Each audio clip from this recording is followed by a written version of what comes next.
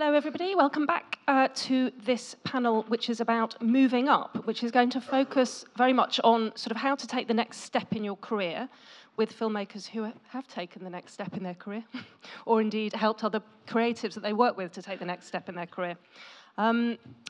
So as before, we will talk for, say, 40, 45 minutes, and then you'll ask any questions that you would like to. So, to introduce our panel, we have Ray Panthaki, who is an actor, writer, director, producer, and has a company called Urban Way Productions.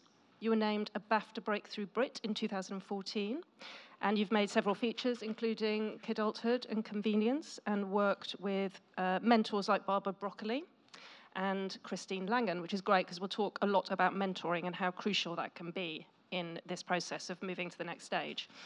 And then we have Christiana Aberhon-Green, who is an award-winning drama director. You were selected for the BAFTA Elevate 2017 scheme.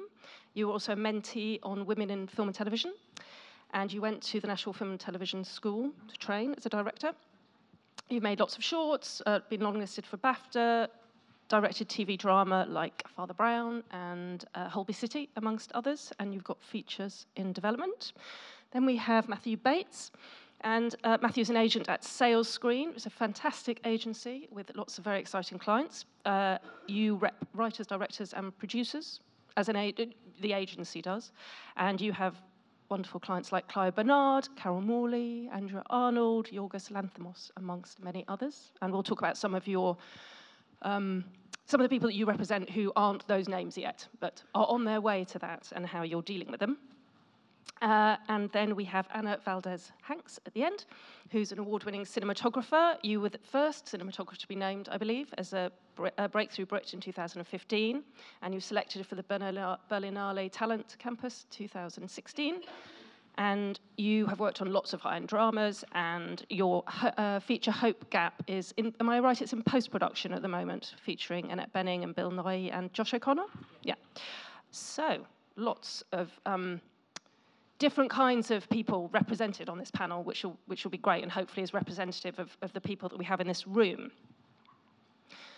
So what we asked them to do was to come up with an anecdote or something which they kind of had learnt, I guess, or wish they'd known when they were starting out, but I feel mean asking them to all say that straight away. So I think what we'll do is actually just talk, if you could each just talk a little bit about how you started in the industry, getting into the industry. Ray, if you'd like to kick off with that. Yeah, absolutely. So I started off really as a very shy kid, and my initial want and to be in this industry was that I was at school and there was a boy in my class who was blonde hair, blue eyes, and he was in all these commercials and TV shows and stuff, and he got so much attention at school, and I wanted some of that. So I went home one day and I asked my parents to try and get me into a local drama school, theatre school. I was about 11, 12 years old.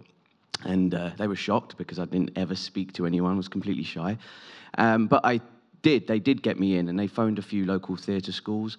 One of them said, send Ray down so he can come and watch. And I went there and I was surrounded by all these extrovert kids that were running around screaming and performing.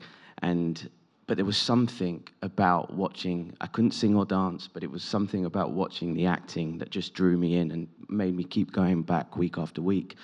And then they sort of had an agency affiliated to them, and I got my first professional role at like sort of 15 or something. And then really I never looked back, because the director that had cast me in that short film then took me onto his feature that he did a couple of years later. And then that same director I sort of brought on to full circle, brought on to direct Kidulthood many years later. So that's how I started off in it. And fortunately, I mean, I didn't go to sort of formal drama school, but I just sort of learned on the job from a very young age. So that sounds to me like your piece of advice straight off the bat would be about the people that you collaborate and how important that is. In keeping those relationships. Keeping those relationships absolutely, going, yeah. Because that seems to have forged those very early years for you. Sure. And you're still working. Yeah. With that person. Fortunately, today. I mean, there's been times in between where I've had to get other jobs and and earn money, etc. But always stuck with the dream and with the drive and passion of what I wanted to do and achieve. Great. We'll come back to that. Christiana, tell us about how you got into directing. I was passionate about storytelling. So at school, I loved kind of theatre, arts, was in all the school plays, liked writing stories that were up on walls, and loved photography. And it was only when I was thinking about a degree course that I came across media production, and it wasn't something that I was aware of. I hadn't really thought about how television, how film was put together. I'd loved watching lots of TV and lots of film, but it was at that point that something kind of light went off, and I kind of thought, oh, this is something I can study for 3 years, and it's something I love and I'm passionate about. So I did a degree to start with in media production at Bournemouth University, and then it was within that, in the process of making radio pieces, making short films, other bits of kind of magazine shows, that I was passionate about directing. And it was then trying to find a way of thinking how I could do this as a career. And I came across the National Film and Television School just as I was looking through directory. And again, I thought, oh, this is the place for me. I could go here and learn a bit more about this craft that I really want to do. So it took a few years. I did an apprenticeship for 2 years on it was a skill set thing. It was called FT2. And you worked in different kind of areas of production. So you were in the camera department, you were in art department, you were with the ADs. So you got an idea of how production worked.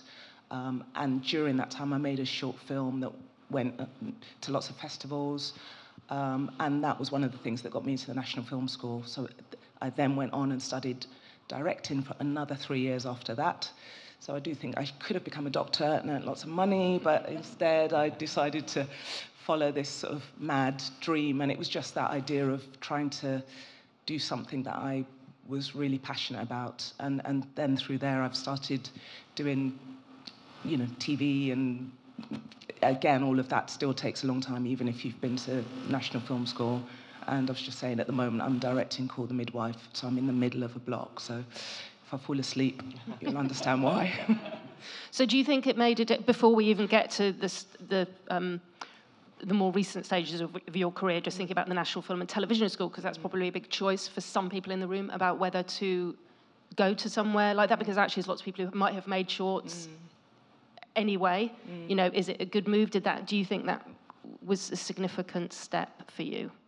It was for me, but only that I had no idea how the industry worked. I didn't know who to contact, where you got work. So it gave an understanding of what this thing, the industry, was. And even though at that point there wasn't, you finished and they kind of shoved you out the door. So it wasn't a stepping stone onto work, but you had a real grounding in your craft. So from that point of view, it was worth great. It. Yeah. And again, presumably contacts. No? Yeah. Not so I much. mean, you've always got that on your CV that you went to the National Film School. So Yeah. But I mean, the people helps. that you actually were at school with, college with, that you might then collaborate with, You've kind of run across people over the years, but everyone's trying to. Everybody's out for themselves, clearly. Matthew, well, it'd be interesting to know how you started it in your career, and also then how you help other people start their careers. So if you start with yourself, please. So I kind of got into it by mistake, which I think is probably true of lots of agents. It's not a job you particularly know about. I read English at university, so I obviously had an interest in stories and storytelling. And then I went on and qualified as a lawyer and worked just long enough to realize I couldn't spend my life as a lawyer. So stopped that nonsense and got a job as an assistant to an agent, and then gradually built a client list from there. And it's a nice combination, that background of always having read, always having enjoying being immersed in stories and thinking about stories. And that kind of coincides with a certain amount of technical understanding and an understanding of contract acts, which came from training as a lawyer. So that's how I got into it. And then it's a fairly long, everything's going to be about long, slow, steady progression to build a list of clients, and then for those clients themselves to get a degree of recognition and to begin to earn proper livings. So that's how I started. And the question of how you get clients going is a bigger question. But it is a bigger question. We might come back to that one, because and I think also how the moment to approach an agent as a writer or director or producer. I think we'll come back to those. Good. Anna. So yeah, I started with a misconception, which was after I left university, at which I'd studied something completely unrelated to film. I was quite political, and I thought I wanted to make documentaries. So I enrolled in a 16mm filmmaking course in London for a year, part-time course, not knowing that you would never shoot a documentary on film ever. It'd be way too expensive. It was a ridiculous idea, but it was a great course, and they got me very interested in cinema and all kinds of different cinema. And from there, the BBC were filming something in the college that I was at, and I just went along as an unpaid, I think I was running at first, and I sort of spoke to the producer, and he got me on another BBC drama as a camera trainee, again unpaid. So I did some unpaid work experience, because by this time I'd kind of gravitated towards the camera. I'd always been interested in photography and always taken a lot of photos. So the two interests of cinema and photography sort of converged for me. And you know, I met someone in one of those early jobs that explained to me that I could be a camera assistant and that this is a paid role, which was total news to me. Quite exciting, so I didn't know what else I was going to do. So I started to work as a camera trainee from there, and work on short films at first, and lots of dramas and features. And then I just worked my way up through the grades of the camera department, which is camera trainee, clapper loader, focus puller, also known as second assistant, first assistant camera. And then quite early on, I met a wonderful person, a cameraman called David Odd, a director of photography called David Odd, who he and I just kind of hit it off. He's about 70 now, and sort of retiring, but keeps getting offered really tasty work, so he keeps unretiring. But he kind of we just liked each other, and he would just teach me things and get me doing operating for him. And you know, he became a kind of an informal mentor and a very good friend. And it was definitely him who's instrumental in kind of opening my mind creatively to be, you know, hopefully a better cinematographer, but also helping me along the way as well. So getting me those crucial kind of second unit DOP jobs, and even helping me get my first break. So that's yeah.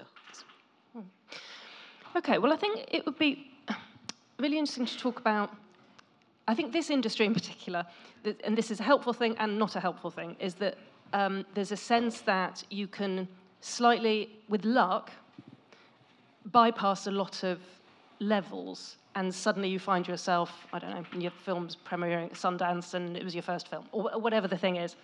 And it's something that's kind of promulgated in this industry quite a lot, and it's kind of great because it means that you think that's always there as something that could happen, and it's great to kind of dream about that. But the negative side of that is that you don't think about all those other hoops you might have to jump through, which are actually quite important for building your career.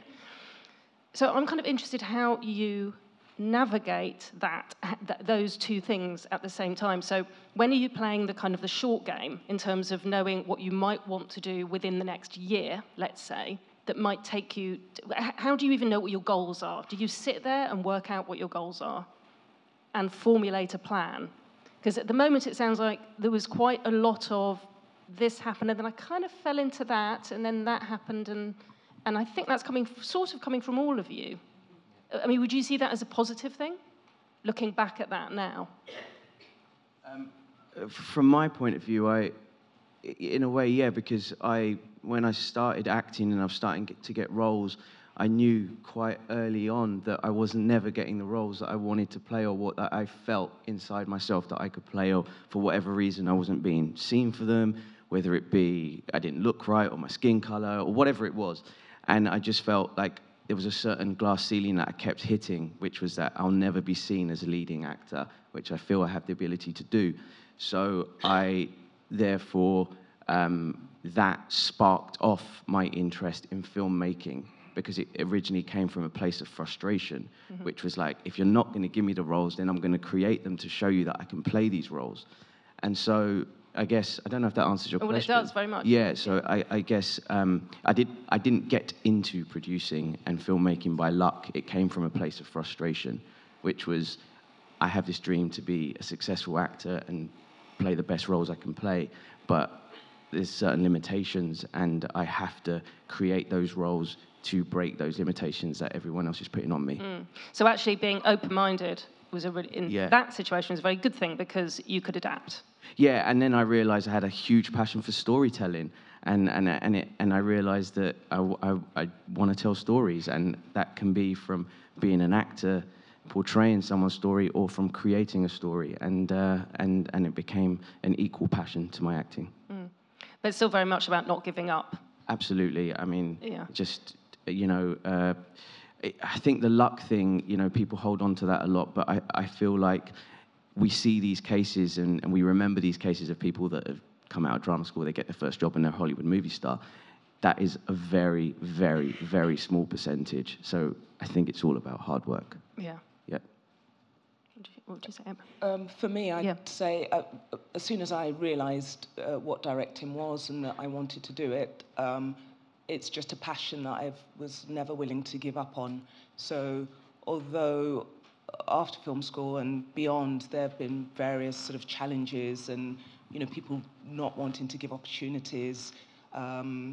Again, as a minority, as a woman, you know, those things, you were less likely to be seen for roles, be considered for them. But it was still then about, well, what work was available and making sure that the work I did was always to the best of my ability. So for me, there was always learning in that. I was always stretching myself. There were sort of short films and other projects that I was trying to do, so I was pushing that at the same time.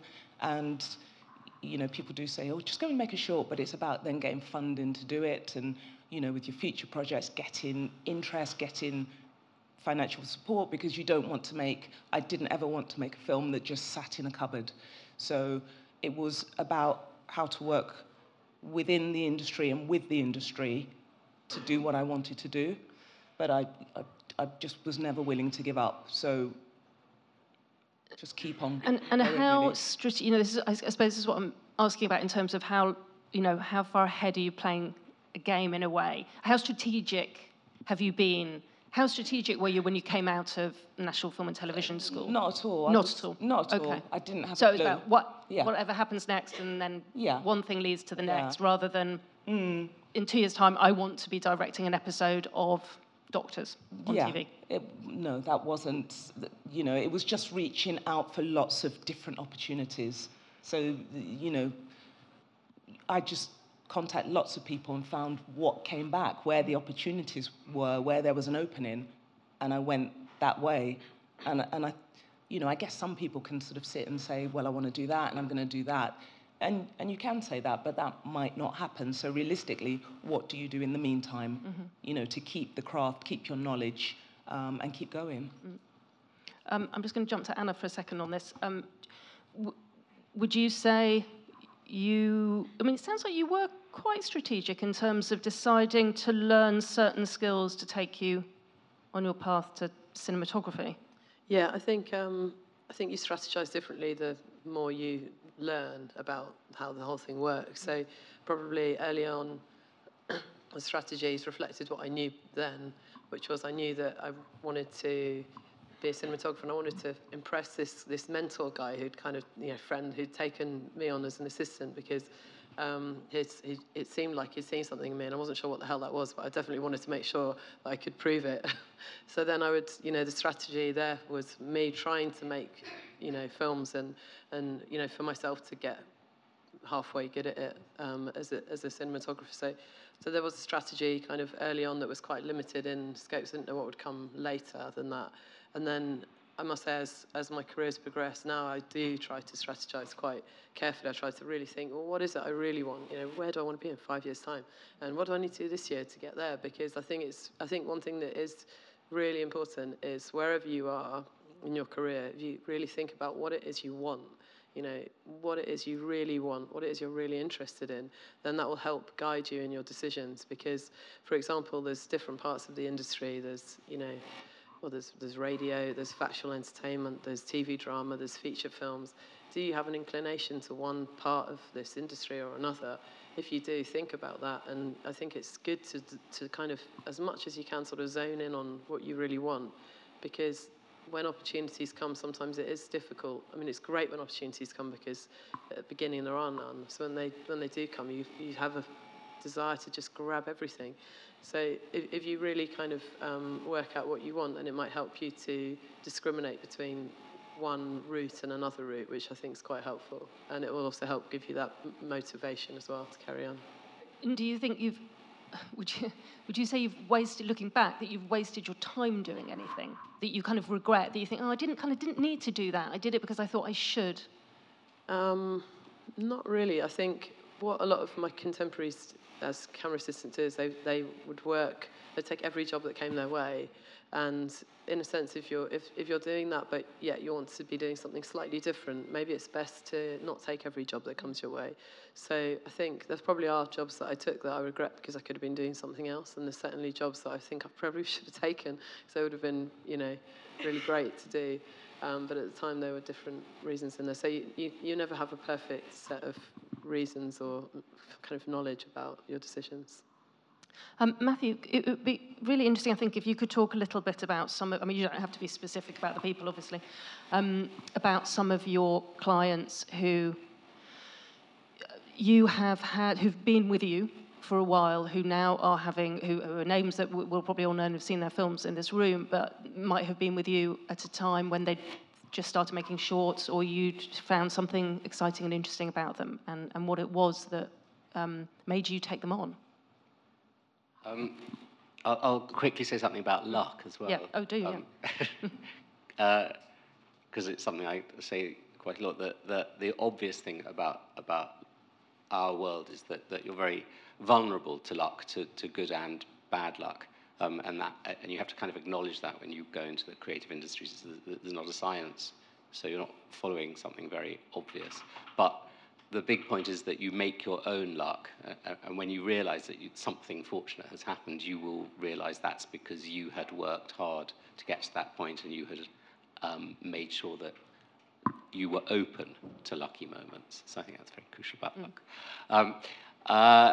About building careers, I think what's very interesting about what we've just heard and strikes a real chord is that in the very early days, trying to be too strategic and too focused can probably be limiting, because a bit like Anna said, if you keep a broader mind in the early days, you may discover that while you're absolutely determined you're going to be a screenwriter, that your abilities of storytelling lie in a different field. So I think early on, a level of pragmatism while you discover yourself and find your voice is really a good thing to do. The lovely thing about strategizing is that you can give yourself some sort of plan, so at least you don't feel that you're floating in some wild, empty sea and just being pushed around in all sorts of directions. So there is a point to strategizing, to try to think of a place you want to get to, and then you think about the tactics of how to get there. And perhaps even in the early days, it's worth doing that broadly, just to give yourself some kind of course to navigate, but keep an open mind. But yes, as your career goes on, I think strategizing becomes more important, and some of the choices you're going to make become a bit more crucial.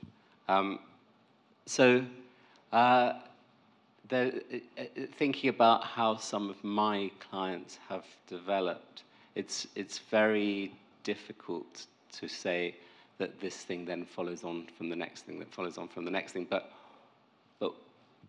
what's obvious is that a certain level of doing something rather brilliantly will draw masses of attention to people and allow them suddenly to take a next big step. So a very obvious sort of turning point for someone can be, for example, I think you've had this, being nominated for a BAFTA for a short film, can suddenly promote you much further forward. And then the trick is to be ready for that moment, and rather than sit staring in the headlights going, this wonderful thing that I've been working towards is happening to me, I don't really know what to do next, to know with confidence how you're going to propel yourself from there. But I could rattle on for ages about people's careers, but I think that kind of follows in with well, I think it's great, because I think it seems to be that the consensus is be ready to have some kind of strategy or goal, but be ready to step outside that, because actually that's when interesting things might happen and opportunities that you just wouldn't have opened yourself up to otherwise. There might be a good moment to talk about talent schemes, because there are so many at the moment, it feels like, and quite a lot of them probably quite relevant. I don't know how much they might have come up in other sessions, but just things, I don't know if you've had clients that have found particular talent schemes useful. Really helpful to. Again, often it's an anchor. It provides a structure. There's just plucking something out of the air. There's a brilliant guy called Philip Shelley who runs a screenwriting course that's sort of sponsored by Channel 4. Some people come out of that course having had a very productive time. Some people find it frustrating. But what it does is it gives a very specific structure to getting on and writing a script, and it gives you a chance to have professionals look over a script as it's being written, and then Philip's very clever about putting the people who go through his course in touch with other people in the industry. So that is a very good example of a talent course that some people can really make work for them. These things are never absolutely guaranteed, and as I say, some people have a good time on that course, some people have a less good time, but it's those talent courses allow you to feel that you are actually getting engaged with the industry. You're really encountering it. You're not just looking at it. You're digging in there. And that's the first place when you might actually find that. And I think that sense of, yes, I'm now meeting people and talking to them and talking to professionals, I think is incredibly important in the early days, just to feel a sense of movement forward. And actually, not just the early days, because I think it's there are increasingly more sort of what they call mid-career mentoring schemes happening as well, because I think it's very easy to do some of those early ones. I'm thinking of things like the Edinburgh Talent Lab, it used to be called Think, Shoot, Distribute, which takes place during the London Film Festival, which is a really great one to apply for, the week-long course for that. And then you're suddenly thrown out at the other end, and I think you still sort of need the help later on.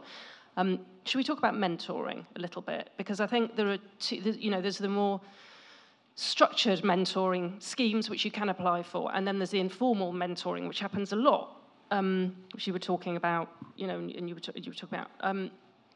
Let's start with you, because you specifically, in your biography, mentioned Christine Langan and Barbara Broccoli. Yeah, so... How do those mentorships come about for you? So they came about through being named as a BAFTA Breakthrough Brit in 2014, and up until that point, I wouldn't have known where to turn to find a mentor, really. And again, as your career progresses, there's different glass ceilings that come in the way. And the Breakthrough Brit scheme for me was a real career changer, because the frustrations that I was feeling at that time, that just alleviated all of that, because I was then able to gain advice from not people just within BAFTA who are amazing and really helpful, but also those people that they pointed me in the direction that we discussed who would be really valuable to me as mentors. So, I mean, I got to meet Christopher Nolan. I got to sit and have tea and talk with Barbara Broccoli and Christine Vachon and all these people that I admire.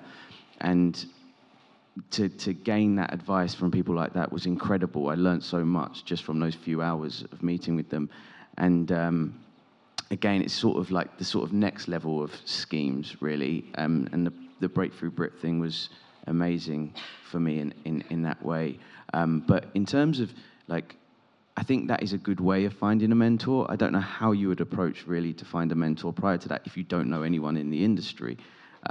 So I never really had anyone guiding me in that sense, apart from my agents, really. But as a filmmaker, no, I didn't, and it was those contacts really came through BAFTA. Right. Anybody else in terms of sort of maybe on the more informal mentoring level and how that might have worked? Yeah, I'd just like to say that I think these talent schemes are great.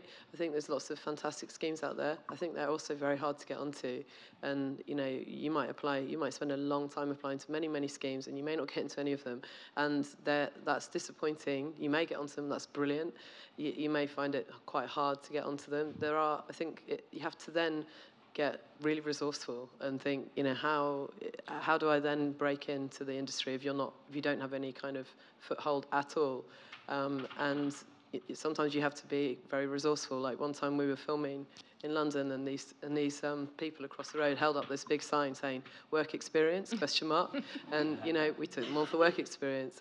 Someone that I've worked with that is now doing really well, she was working in a pub, and the line producer, she had a chat with the line producer.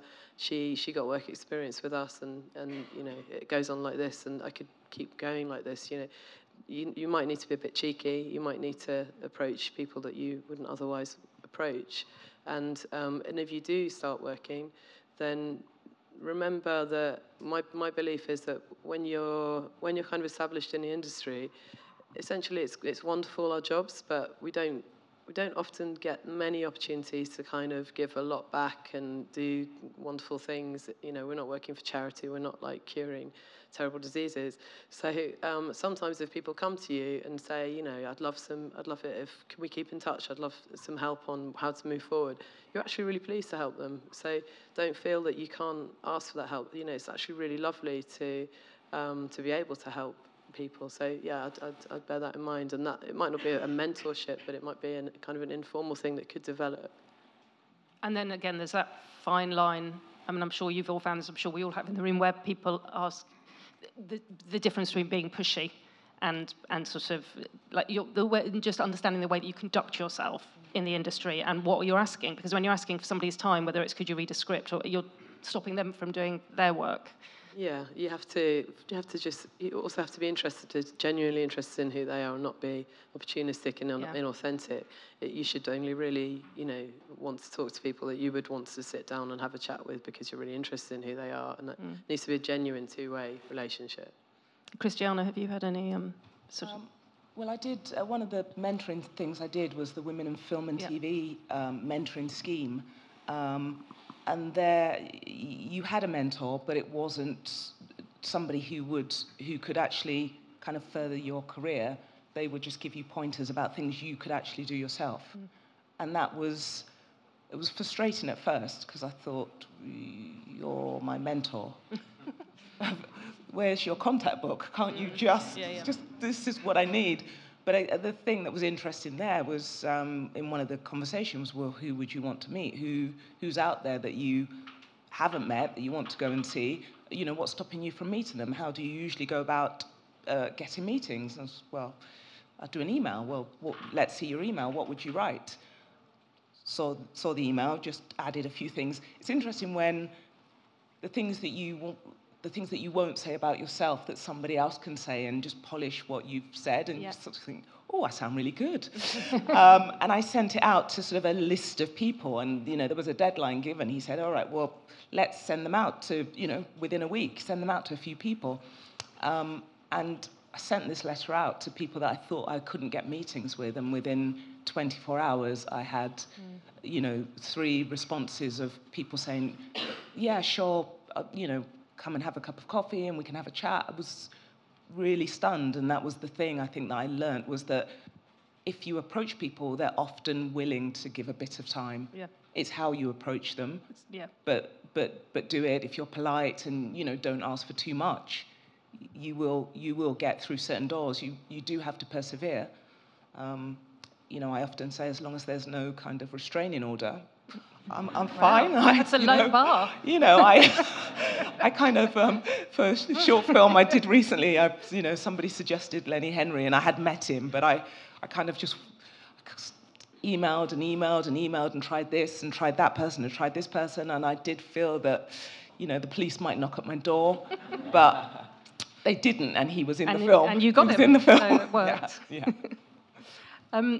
Matthew, let's talk a bit about agents and when is a good time for people to approach an agent or approach you specifically, because obviously agents feel very differently about this. How does it work for you? I use this slightly twisty thing to get out of everything, where I say, I have a very full client list. I don't take on many new people. I hardly take on anyone. But I think this is a thing that you can do when you're thinking about approaching agents. And what I say to people is that the times when I take anyone on, and they're rare, but the times that it happens is because somebody has been referred to me by somebody who I like and trust. And what that means is that whoever has been referred has themselves got themselves to a place where they've made enough connections and relationships and have been impressive enough in their own way to have attracted the attention of someone who I respect. And if you haven't reached that point, if you haven't made those relationships yet, if you haven't done something that somebody who's in the business and talks to agents recognizes as being ready and good and interesting, then probably, by definition, you're not ready for an agent. Does that twisted thing make sense? Mm-hmm. If you are making relationships with good people, and one of those good people says, you now need an agent, I will refer you, that's a good sign. Of course, people look for agents and very often get agents a bit sooner than that. But I sometimes question whether that's actually healthy. But to an extent, I think people should start looking for representation from an agent when they've built up some muscles themselves. I've seen it happen, not, thank goodness, with me, but I've seen it with other people where it can be a very, very frustrating experience having an agent early on, too early, and for both sides, nothing seems to happen. And a client who's come in too soon forgets to try and build up those muscles that they need to build up. So that's my definition, that you need to be at a certain place. You need to have beginning to really understand where you're going, have a voice which is already pretty clear. I'm not in the business of creating someone's voice. I'm in the business of recognizing a voice. And it takes a while for writers and directors in particular to really begin to understand their voice. So for me, I'm an agent that takes people on probably a bit later than average, but that's my thing. If you're making relationships and someone says, you need an agent, I'm going to refer you, that's the time to do it. Could you talk a little bit more about the voice? Because this comes up a lot, which I'm sure a lot of you have dealt with this, with people saying to you, you don't understand your own voice, or what is your voice? Or, and because I think it's interesting, I'm just thinking of your client list, but when presumably you might not take somebody on because you might think they have too similar a voice to somebody else on your list. Or does that not happen? It happens less often than you'd imagine. Okay. I might not take someone on because I can see that I'm going to be duplicating. But voice is difficult, and it's really, but it's also fundamental. And at the moment, in particular, we seem to be at a place in film and television where a strong, unique, compelling individual point of view is what everybody is after. And it's what seems to be getting film financiers and television broadcasters excited. So the voice, I guess, is the lens through which you see the world and how brilliantly you can then convey that view through the stories you tell and the angles you choose to show your stories to the world. But it's a frustrating word because it's difficult to define. But it's very clear that that you watch a film by Andrea Arnold, and only Andrea Arnold could have made that film, and that excites people, and it excites me when I see it. So it's difficult, and voices are people, writers and directors who are the people that I know, and I'm sure probably true with actors too. You only find your voice over time, over practice and pushing around things and learning from experience who you really are and what you really want to say. And I feel, I might be, correct me if I'm wrong about this, but I feel like you represent quite a lot of writer-directors. I do. Yes. But I think that's partly frustratingly the nature of British film industry that seems to be more willing to put money behind writer-directors somehow, and that sort of seems to have worked for me. I don't think every brilliant director is also a good writer, and vice versa. I think those two skills are very different, and it's not always sort of obvious that you should be a writer-director, but somehow at the moment I seem to have a bunch of writer-directors. And then it's very clear, I think it's because there's this interest in the voice, it's a less diluted voice if somebody has written and then directed the same thing.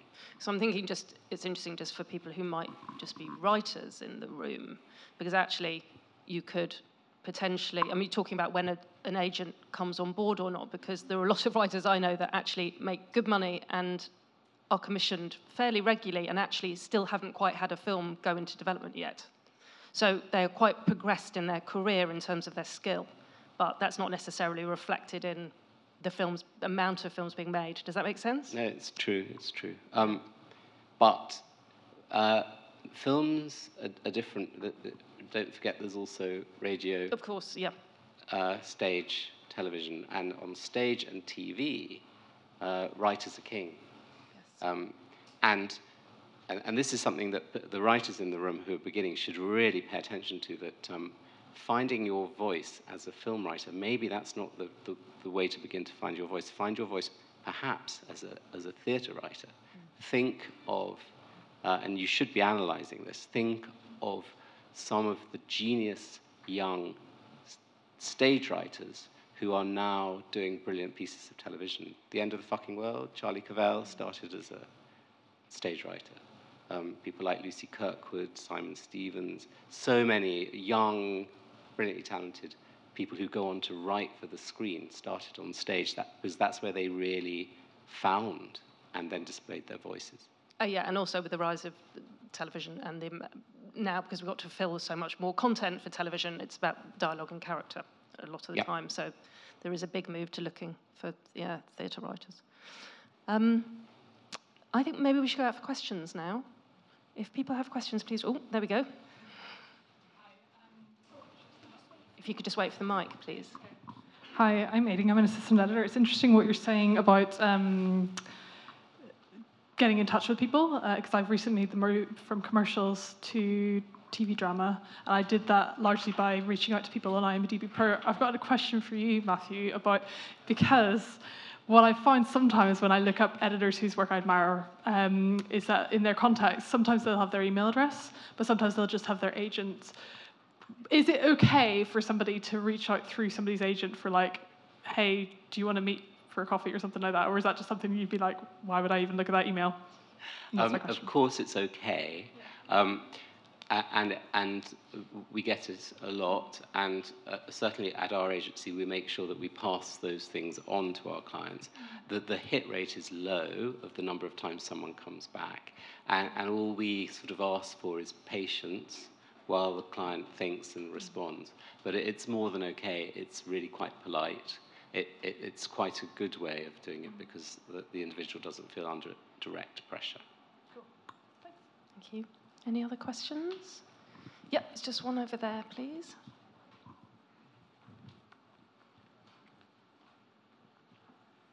Hi, I'm Ashley, and I'm a writer, and I've taken Matthew's course. I'm a recovering barrister. I've written a couple of screenplays which I've got some interest in from producers, which I found through LinkedIn. At what point do I get an agent then? If there is interest being shown in some stuff that I've done. It's very difficult because there's a lot of chicken and egg in this business. Slightly going back to what I said, if the producers that you're working with are like, you're crazy, you need an agent, I know these 3 brilliant people, let me put you in touch with them, then brilliant, let them refer you. If you are at the stage, for me, just knowing very little about you, but hearing that you've got a couple of feature projects in development with producers, that in some ways that could still mean you're quite early on, you're still beginning to find your feet. You probably don't need an agent yet. What might become complicated, and this is where the chicken and egg and the frustration can click in, is if the producers then want to start giving you contracts to cover the formalities of how they're going to deal with you and your screenplays.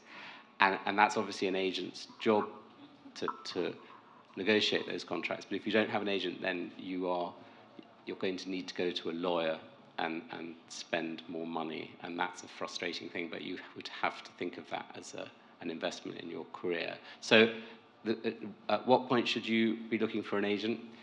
I still stick to my thing of when the people around you are going, you now need an agent, let me point you in the direction of some good people. Does that include things like right-to-pitch agreements? All of those agreements an agent would look at, and being an ex-lawyer, I would say this, wouldn't I? But pretty much any contract that you don't completely understand, you should have an expert look at when it's to do with your rights in your original content. You just need to feel confident that somebody's looked over it. Or, better than anything, in the very early days, is get by without a contract. If someone offers you £200 in a 15-page contract, say, actually, I won't bother with the £200. Thank you very much. That's probably terrible advice. Any other questions out there? Oh, yeah, just here. So I realise all the questions have been for Matthew, but starting out in the creative industry, you're quite vulnerable. So when thinking about approaching an agent, how would we know who to approach and who to trust, in a way? Really, the pool of agents in London is not so huge, and we're nice. So as far as writer and directors agents goes, who the gang I know, I'm sure there are some who are better than others, but there's no sharks out there. Again, that's probably another awful sweeping statement. But again, go back to depending on people who you already know and trust to say, here's a person I think will get on with you. Okay, that's maybe very the other. comforting. Oh, sorry, I'm just thinking maybe the other panelists could talk about how you got your agents. Right. Good question. Oh, okay. So I mean, I can, again, talking from an acting point of view, I put my sort of little bits I had done, and I was, at the time, it's important to say that I was trying to source my own work when I was starting out, and I was, putting myself up for like student films and all sorts of things just to get enough material there to be able to create a showreel. So it was a kind of strategic plan that do as much work as I can off my own back, get enough material for a showreel, and with that showreel, I can then take it out to these adult agencies at the time and see. And that's what I did. I essentially, once I felt I had enough work, I sent it out to all the major agencies on VHS. That was how long ago it was. And then got some. 90% of the agencies wrote back to me and said thanks, but no thanks. And then I met with the few that did ask me to come in, and I found myself an agent, and I've been with that same acting agent for 17 years. Yeah. And in terms of as a producer or with your other hats on? Yeah, so eventually it got to a point where I'd done enough sort of producing work off my own back and had written and directed a short and written a few projects, and I then used my acting agent to help me source a literary agent at that point, and yeah. Christiana? And I've had a few agents since film school, and you know, probably I did have an agent too early on at some point, and I didn't. And you know, we sort of circled around each other, but not much was going on from. You know, I was sort of generating the work, so I kept on doing the same sort of jobs, and I was, you know, getting that work directly, and then it would go through the agent for the contract and, you know, all the rest of it. And more recently, I've been recommended to a number of agents, and that's how I found my current agent. So, yeah. Do you have representation? Yeah. Yeah. Excuse me. Yeah, I obviously you have to have a show reel to get an agent, so you have to do a certain amount of work, and you know, and the first show reel you do, you think, wow, yeah, I think it's good enough, and then 5 years later you'll look back on it in shame, you know. But so I think I'd got, you know, what I thought was a fairly convincing show reel, and wrote an incredibly long email, sent it to some agents, and no one got back to me, and then I waited, you know, a couple more years, and the show reel got better, and then I kind of realised this thing of, you know, you actually they need to know that they need to somehow have some faith in you via somebody that they know. And I did know somebody that they represented, so I wrote a much shorter email.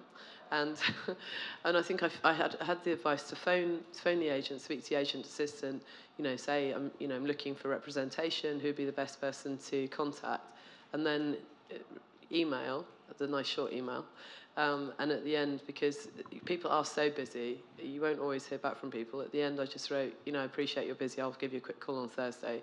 Because if you leave the ball in your court, then you can keep kind of perpetuating that conversation, because they might be quite interested in you, but 5 minutes later you're forgotten because there's 100 other things demanding their attention. So yeah, that was how that happened. That's a good tip. I'll be calling you. I know where you live. Was there a question around there? Sorry, I didn't see your hand before. Hi. My question is for you. Sorry, I didn't catch your name. Oh, Ray. Ray. Yeah. Cool. So I feel like my path so far has been pretty much exactly the same as yours, which is good for me. No. So I was started acting and then started producing to kind of, and writing my own material to kind of get roles and all of that, but then actually I've completely fallen in love with story making and filmmaking and everything like that. But one of my issues with it is that a lot of people look at my projects and they're like, no, that'll be a vanity project. So I just kind of wondered if you ever had like that same thing, if you're like kind of giving yourself little roles as well. Yeah. If you ever kind of have had that, and if you have, how do you deal with that and get people to have that faith? Absolutely. I have had that, and I think that's the time where you've got to be a little bit clever about it, and you've got to kind of think, well, if people are saying this, then maybe on this one, I need to just make the film that with other actors who may be. Sometimes you've got to be really, really honest with yourself as well, and feel if you're not right for that character, or you know that someone else will be better, is maybe put that person in it, get the film made, and then earn yourself the ability on the next one to go, right, now I'm calling the shots because I was successful with the last one. So I think that would be a really strategic way to do it, because when it comes to films, everyone's looking. There's a business side to this, and everyone's looking for someone that's bankable for their movie, the financiers are. And so if you're really clever about it, if you've got a great script, go down the route of first time round, possibly putting other people in it and giving yourself a smaller role. And that's what I did to start with. And then eventually you earn, if it's successful enough, you earn your stripes to be able to say, right, now I'm calling the shots. I'm playing that role. So I feel like you have to start off like that, really, and it's hard because you're trying to forward your acting career, but I would say take small steps and give yourself a smaller role first. Good advice. I'm afraid that we are out of our hour. That went very quickly. Please join me in thanking the panellists.